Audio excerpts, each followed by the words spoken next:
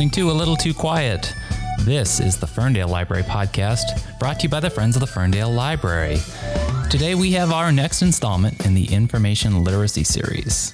In a few minutes, we'll be talking with Laura Sheble, Assistant Professor at Wayne State's School of Information Sciences. Librarian Michelle Williamson is joining me as always. Before we get into our talk with Sheble, though, we wanted to talk a little bit about journalism's ethics and standards, which is a very important thing to remember now that we're kind of in the wild west of media just kind of coming at us all the time on social media. You can never really be sure where this headline is taking you when it comes to the legitimacy of the outlet. News outlets in general have taken a hit in recent years with charges of fake news and people boasting about not trusting certain sources. Publications that had once held the very highest esteem were not immune to these criticisms, but to a certain extent, it is a good thing that we would be willing to question our sources.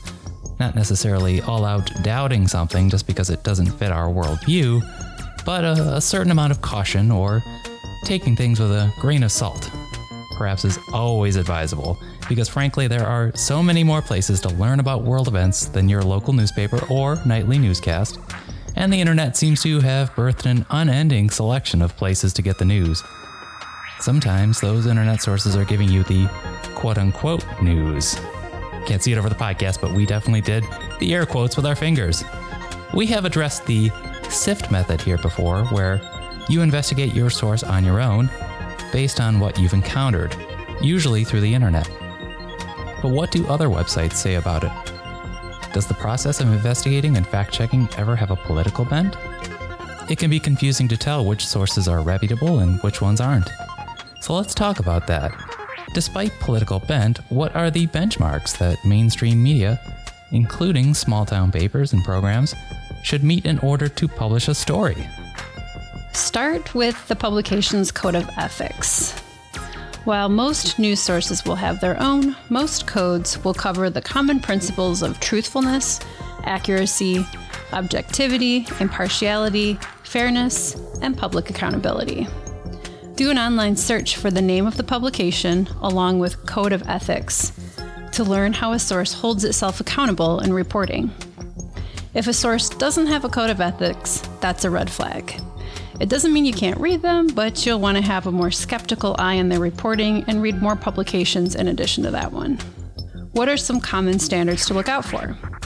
Corrections, called corrigendum by newspapers. Does your source print a correction in the next issue when a factual error is found? Sources. Does the publication identify their source and explain why that person is credible and authoritative? And fairness. Does the news source stick to the facts and avoid inflammatory language? These are just a few of the many considerations publications must consider when reporting the news. We've included a link in the show notes to the Associated Press's Standards and Practices if you'd like to see an example. And when it comes to journalists, their first obligation is to the truth. It is a discipline for verifying information and reporting it objectively. When you click to open an article you found on the internet, ideally you are receiving most of what you need to know within the lead paragraph. But that's not always the case. Sensationalized headlines tend to dominate what is shared, suggesting that what's usually taken for being news, again air quotes, is really something that's pushing an agenda. With that, we are going to be changing gears now just a bit to talk a bit about history, specifically the history of public health reporting, and a few alarming cases where the truth had quite a difficult time making it to the surface. We'll be talking with Professor Laura Sheble of Wayne State University, as we said, who has done quite a lot of research on public health. She co-edited the book Misinformation in Mass Audiences and has been a previous panelist for our information literacy event in 2018. This is our chat.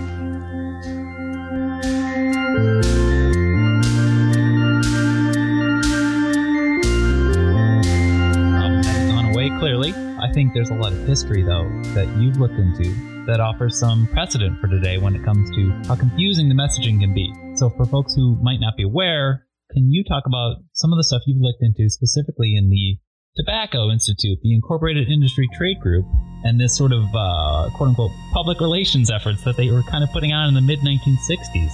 So the tobacco industry and their relationship with information and misinformation really is a tragic example of how powerful vested interests can frame the messages that we as a society are exposed to. And so in 1950, there was a prominent JAMA article, the Journal of the American Medical Association, that indicated the majority of people who had lung cancer were moderate or heavy smokers. And 4 years later, however, in their public relations effort, the tobacco industries had a major public relations effort and published advertisement in hundreds of newspapers in the United States. Hundreds meaning that as many as, say, 43, 44 million Americans were exposed to these. Also, if we think back to the 1950s, the population in the United States was smaller. Right. So a great proportion of people who lived in the United States were exposed to these ads about the cigarette controversy. And in this advertisement, they claimed that they did not believe that tobacco was harmful to health, that that was their sincere belief, and that they pledged to be involved in research to investigate the relationship between health and use of tobacco. And they also said that they would cooperate closely to safeguard the public health. So this is 4 years after the major article came out, showing that there clearly was an association. And even at the later, just around 2002, actually, there was a study that looked back at 5 decades of tobacco industry documents. And as early as the 1950s, researchers who worked in tobacco for the tobacco industry believed that smoking cigarettes was harmful to health. Yet as late as 1999, the tobacco industry tried to claim that such a connection had not been proven, which I think is incredible. Yeah. 1999 really isn't all that long ago. No. And even by putting out this frame of reference out into the public, that it can affect how people view the question. We see this in other questions as well, including those where we have vested interests, whether it be things such as related to the environment, whether it's related to, say, nutrition is one that is a especially slippery subject in things like sugar and processed foods. And even today, though, that we see that these types of issues continue to be a factor in the tobacco industry. For example, with vaping. In some senses, we can kind of see some inventions or innovations, if you will, in a way are like a type of experiment on society, that these things go out into the world before we really know the effects, let alone the long-term effects. And there's a lot of small ways that tobacco kind of shapes what we see. For example, on our food, we have lists of ingredients, what's in the food that we're eating. But if we were to have a list of ingredients in a pack of cigarettes, we'd have to have like a whole pamphlet. I don't know if it might change the packaging in itself. More recently, in 2008, there was some new regulations that went in, including one that gives incentive to making modified risk tobacco products, or MRTPs. And essentially, if a company can show that their tobacco product is less harmful, not unharmful, but less harmful, they can claim that on their packaging. And you can see that for people who use tobacco, to be able to use a type of tobacco that is less injurious to health might be something that they're interested in doing. And we see that with how the cigarettes have been marketed over time, with like low tar and different things like this, things that really make some cigarettes seem less harmful, even though it just seems that way. So speaking of relatively recent misinformation, can you talk to us a little bit about the drawn-out span of misinformation between 1998 and 2010 with the Wakefield study on vaccinations and the inevitable retraction? It seems sometimes that the harmful impacts of misinformation can't be undone even when they are retracted. So to start with, this case, it involves vaccinations and people's beliefs about the safety of vaccinations. Before starting, let us say that vaccinations, along with public water systems, are some of the true triumphs of public health. They're things that have led to us being healthier as societies more than most any other thing that we can think of. And so in 1998, Andrew Wakefield published a study, and it had a very small number of participants. And this study is claimed to establish a link between the MMR vaccine and autism. And I feel tremendous guilt just saying that, because let's not reinforce it. But it later came to light that at that time he was, I believe he had his medical license revoked, but perhaps still Dr. Wakefield had actually a financial interest in showing this was the case. And it also came to light later that he actually selected what he included in that study in a way that would not be accepted today, and was not accepted at that time either.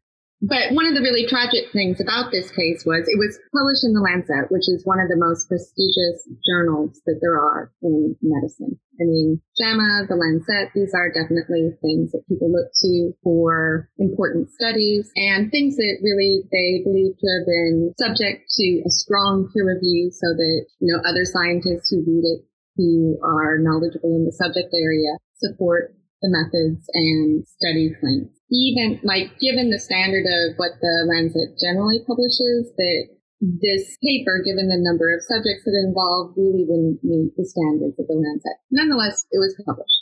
And through a painful process, it took actually 12 years to be retracted. And during that time, being in the Lancet is likely part of it, and also perhaps because it was controversial, because that means it's in the news, that the ideas it presented actually took hold. And on the one hand, I think for all parents, decisions that they make with their own child it's some of the most important things that you can do. And you estimate risk differently. That said, through being misinformed, that the basis for which people are estimating risk and making decisions is turned upside down. And one of the big problems with vaccinations is this is one of the cases, and I think today we are all intimately acquainted with the idea that we are not islands and we're dependent on each other, especially when it comes to issues of public health. With vaccinations, to get herd immunity, you have to have a large portion of people vaccinated. And when people start to choose not to vaccinate medically, like people who have a medical choice to vaccinate are not vaccinate, choose not to, that puts not only these people at risk, but especially puts people who, for health and medical reasons, can't get vaccinations, say they have a compromised immune system. And when a certain proportion of folks stop being vaccinated, then that actually puts people more broadly at risk. And especially if you think about children, that they get vaccinated over time, so there's windows there where the children are just not vaccinated yet. Those are two potent examples, the tobacco industry, the vaccinations, of vested interests working to get misinformation out. Something else that you've done is that, folks might take misinformation with a bit of a grain of salt. They might say, oh, well, maybe a lie gets out there, but then the truth gets out and everything's better, right? But you've actually done research that has shown there's real cost. Even we're talking about real money here too, not even just the psychological cost, right? There's a financial cost too, sometimes to misinformation. This actually is research that was done in the UK by others.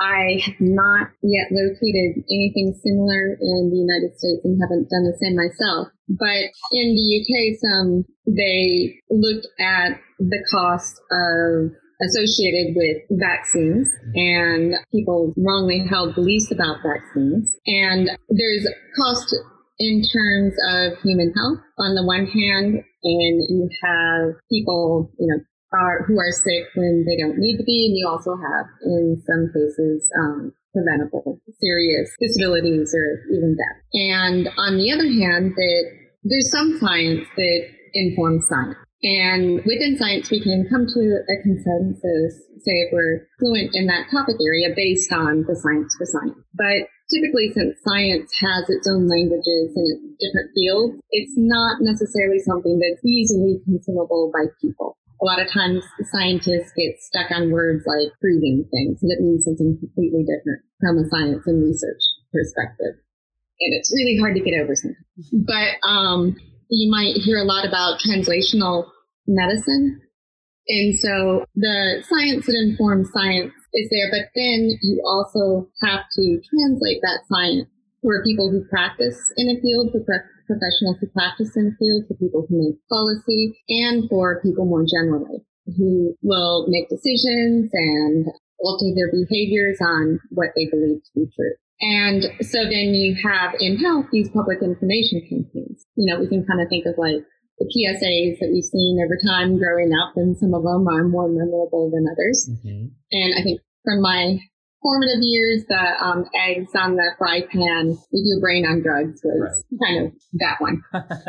But to really get the message across about vaccine, that this is something that's been really resistant to public information campaigns. And say currently one of the concerns with that push to develop vaccines for COVID is that there's broader implications if a vaccine isn't tested appropriately and across a broad range of people, so that we can have an estimate of its efficacy, how well it works, and also like what types of conditions and in what context it may work more or less well.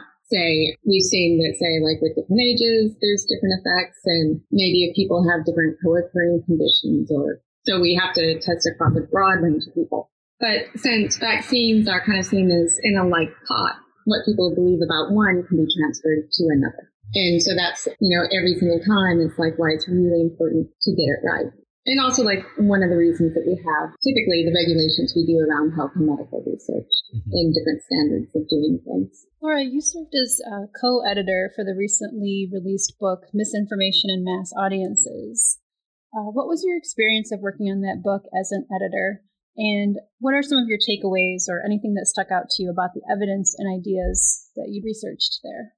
I feel really fortunate that it was a really fun project, and I worked with a terrific group of people. I think one of the characteristics of this edited volume that was especially great was that it cut across a lot of different fields. So we had some people who are experts in environmental misinformation and writing about really interesting things, like where people are trying to do things, trying to be environmentally conscious and doing things that they think are good for the environment, like idling cars for a certain period of time. When actually, you want to do the opposite. Like, you don't need to idle your car for 2 minutes or 3 minutes or whatever it might be. And that's actually negative for our environment. But, you know, people trying to do good, I think that's actually kind of like a heartwarming sort of thing. So on the one hand, we have really fascinating things like that. And on the other hand, we had people from psychology and talking about our, you know, the cognitive science of misinformation and how we understand things and think about them. And, you know, how like actually very minute things can influence our understanding of the world. And that, I think that whole topic is really fascinating. And of course, tobacco research and vaccinations. And then also, as far as different ways that journalists have tried to present different sides of news stories over time. Like at one time, it was more popular to say have someone on one side of an issue and someone on the other side of the issue. And maybe even if there really weren't two sides to the issues, it would be like having someone on one side of the vaccination issue and the other side of the vaccination issue. On the one hand, we want to have a better understanding of a person who is on the misinformed side, and trying to understand the way they think about things can be helpful, but presenting it as a viable option is something else. And that's actually a topic that I'm sure you've had experience with. It seems like this issue of misinformation has become a pretty big focus for you. Do you remember why it became such an important focus for you? Do you remember why you became so drawn to it? Or even just why you see it as something very important? I was actually drawn to this topic before, say, I even did my master's degree and became a librarian. In the late 90s, that I spent a significant amount of time out of the country, especially in Istanbul, Turkey. At the time, I was fairly fluent in Turkish after a bit. So there were two experiences there that really seemed in some way just kind of amazing to me. Today, it sounds like it was really naive. But one, I heard 2 radio stories, one on the Voice of America, the VOA, and another on a Turkish station. And they were reporting about a protest that was in the east of the country. And that they were talking about the same thing and attributing like the same causes and goals and even just what happened, like how many people were there at this protest. It was so amazing to me. I remember like just wanting to run and find someone else who had happened to listen to both of those shows, but just listen to them in passing. Today that seems so commonplace for different places to report events differently and crowd sizes and everything else. But at the time, it really struck me. And being in 2 different languages too, that there's a separation there as far as what you tell people. Like, definitely different groups of people. Then the other thing is, so I was there in the late 1990s and there was a earthquake at that time in 99 and it was dreadful. I think somewhere around 20,000 people died. But afterwards, a lot of organizations from countries in the area and actually from all over came to help. One of the really early prominent countries that came to help people in Turkey was Greece. Traditionally, there's been an animosity between the 2 countries. But shortly after that, there was a big newspaper spread about how the Ministry of Education was going to change the textbook and how they presented information about Greece in a historical sense. Wow. And I think, in a sense that we know this happens. We know that historians view history in different ways. A lot, it's kind of a common saying that the victor writes history. So it's not as if there's one view of history, and we know that. But at the same time, to have a big newspaper story about what a government ministry is going to present to, say, 4th and 5th graders, I don't know, I guess in part just because it's open and out there and hey, they tipped the ledger. We're gonna they've gotten us thinking about some of the good things that we've had between us and some of our commonalities that mean that we're not always on opposite sides. We've had these positive experiences too.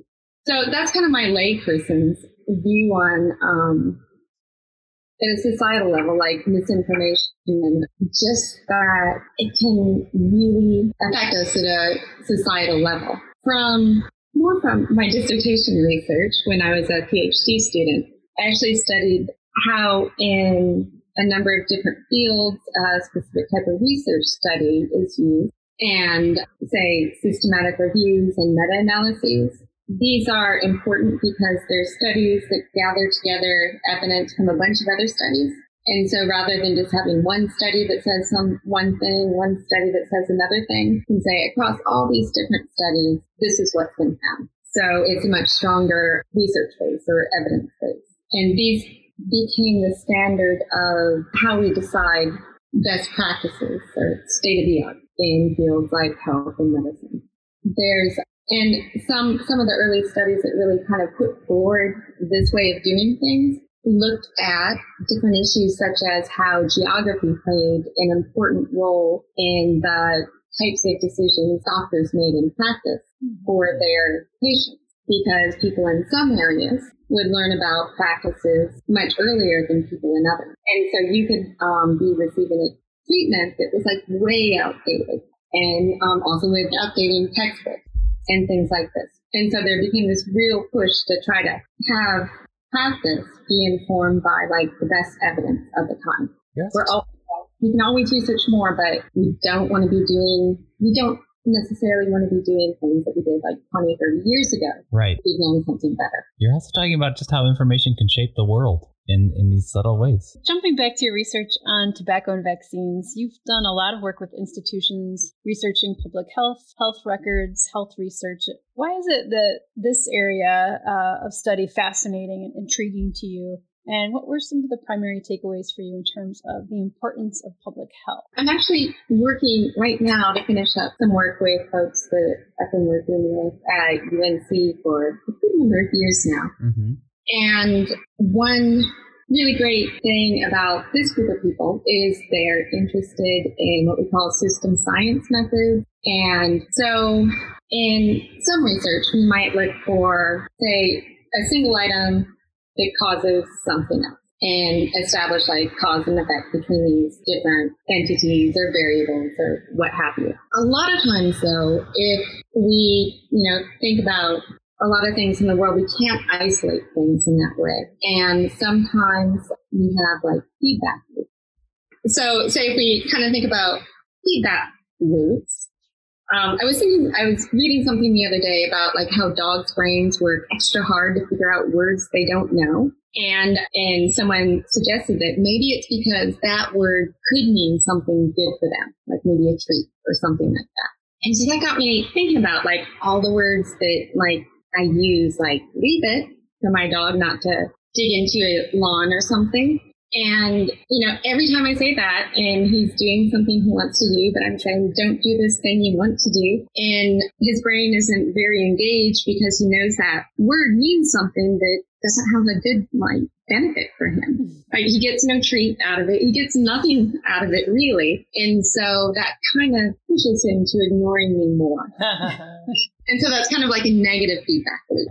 Whereas like the lack of good things coming to him and just kind of a voice that isn't his favorite, but not me, tells him, to stop doing what he likes to do. So in a lot of cases, that rather than reducing how things work to particular points, seeing the connections and the relationships between conditions or between, events that we observe can be very important, or say experiences. Say, for example, for children, there's, this idea of ACEs. If we look at the traumatic events that they've experienced as a child, we can count the ACEs and make, estimate difficulties later in life. And in a lot of cases, rather than saying, there's this single event, that you can really see that there's a great impact of having multiple, and in this case, multiple events at, say, a young age. And a lot of times when you have multiple factors, that,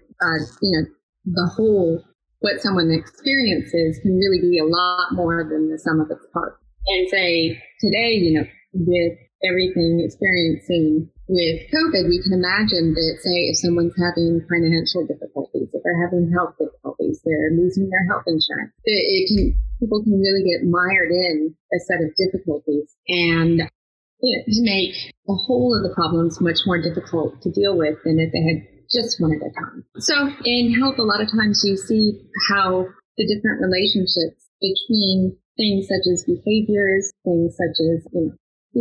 genetic predispositions, are social circles that, people have even found that there seems to be some sort of social factors related to, say, obesity, right? That maybe this isn't, it's not so much an individual condition, but either, people's behaviors and how they spend their time and what they value. Maybe folks who like doing the same things gravitate together, or maybe learn from each. So there's a lot of different ways that, say, ideas and behaviors and practices can be contagious. And you see different aspects of that in things such as health records. And you also see a lot of empty spaces where you could know more. And this is in part because some people don't get as much health care as others, but they don't have as much access. And also that, there's a lot of regulations, there's a lot of specific definitions in health and medicine. What insurance companies reimburse varies by the medical diagnostic code. And so you have like a lot of different factors that influence individuals and their health, and then doctors and how they practice, and other elements of that domain. And we caught you with some research speak there. ACEs, which would be, for kids, that would be adverse childhood experiences, right? Right. Sorry about that. That's good, right? Actually, my co-host Michelle helped me because I was just picturing a deck of playing cards in my head. Finally, we've talked about confirmation bias a bit on a previous episode. Can you share your takeaways concerning something folks in the research community refer to as motivated reasoning? A lot of times, things that we believe, that we don't believe something in isolation, but we have like these kind of cognitive social structures where our beliefs are kind of a web or a lattice. And if we learn or here's something new. It's really easier to assimilate something that supports our worldview. If we have something that goes against it and we can't say modify a bit what we currently believe to accommodate it, then we have to deal with it in some other way. And so this means that, we're more likely to accept with less questioning something that goes along with how we see the world and what we believe to be true. And then also to, say, reject things that do not go with that belief. And in some cases, actually, if depending on, say, where that idea comes from that doesn't fit with what we believe, it comes from, say, a source that we don't trust, it can actually, in some cases, reinforce opposite belief. And one thing actually that I think is really important to think about this, however, is that I always try to remind myself that other people's lives are likely more different than I can imagine. And I think this is helpful because there's so much negativity and polarity out in the world right now. And in some cases, there are things that, I might strongly disagree with or even think are dangerous or whatever. But that other people, their experiences in life shape their worldview. And they often, act and see and interpret the world accordingly. And I think that is something that is helpful when we relate to other people, to see that, yes, this person may be very different from me. And at the same time, maybe forging some sort of understanding is important for us. And similarly, that sometimes we just assume people are similar to us. And that can actually really be hurtful because we have expectations for them as far as what they're able to do, how they're, what resources they have and everything else. And sometimes we probably put undue expectations on people where it might be like a real burden. So I think that in both cases, assuming people are too much like you can be something to be careful of.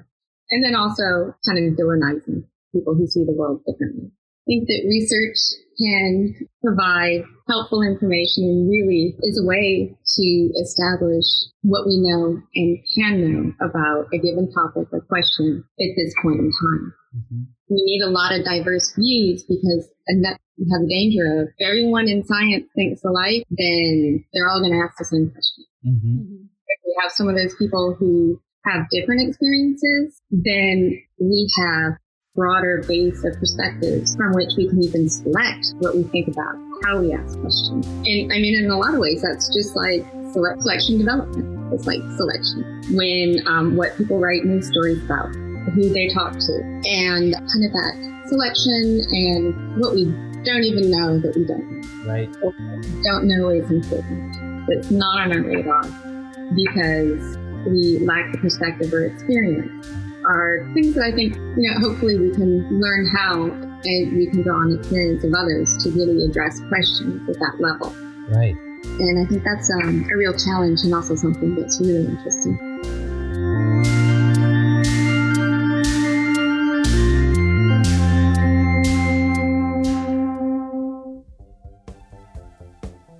And that was our chat with Laura Sheble, assistant professor at Wayne State University's School of Information Sciences. She's done a lot of research on public health reporting and also misinformation. She co-edited the book, Misinformation and Mass Audiences, which we circulate here at the Ferndale Library. And this is our podcast, the Ferndale Library Podcast, A Little Too Quiet, which is brought to you by the Friends of the Ferndale Library. I'm your host, Jeff Milo. We produce this in-house here at the Ferndale Library.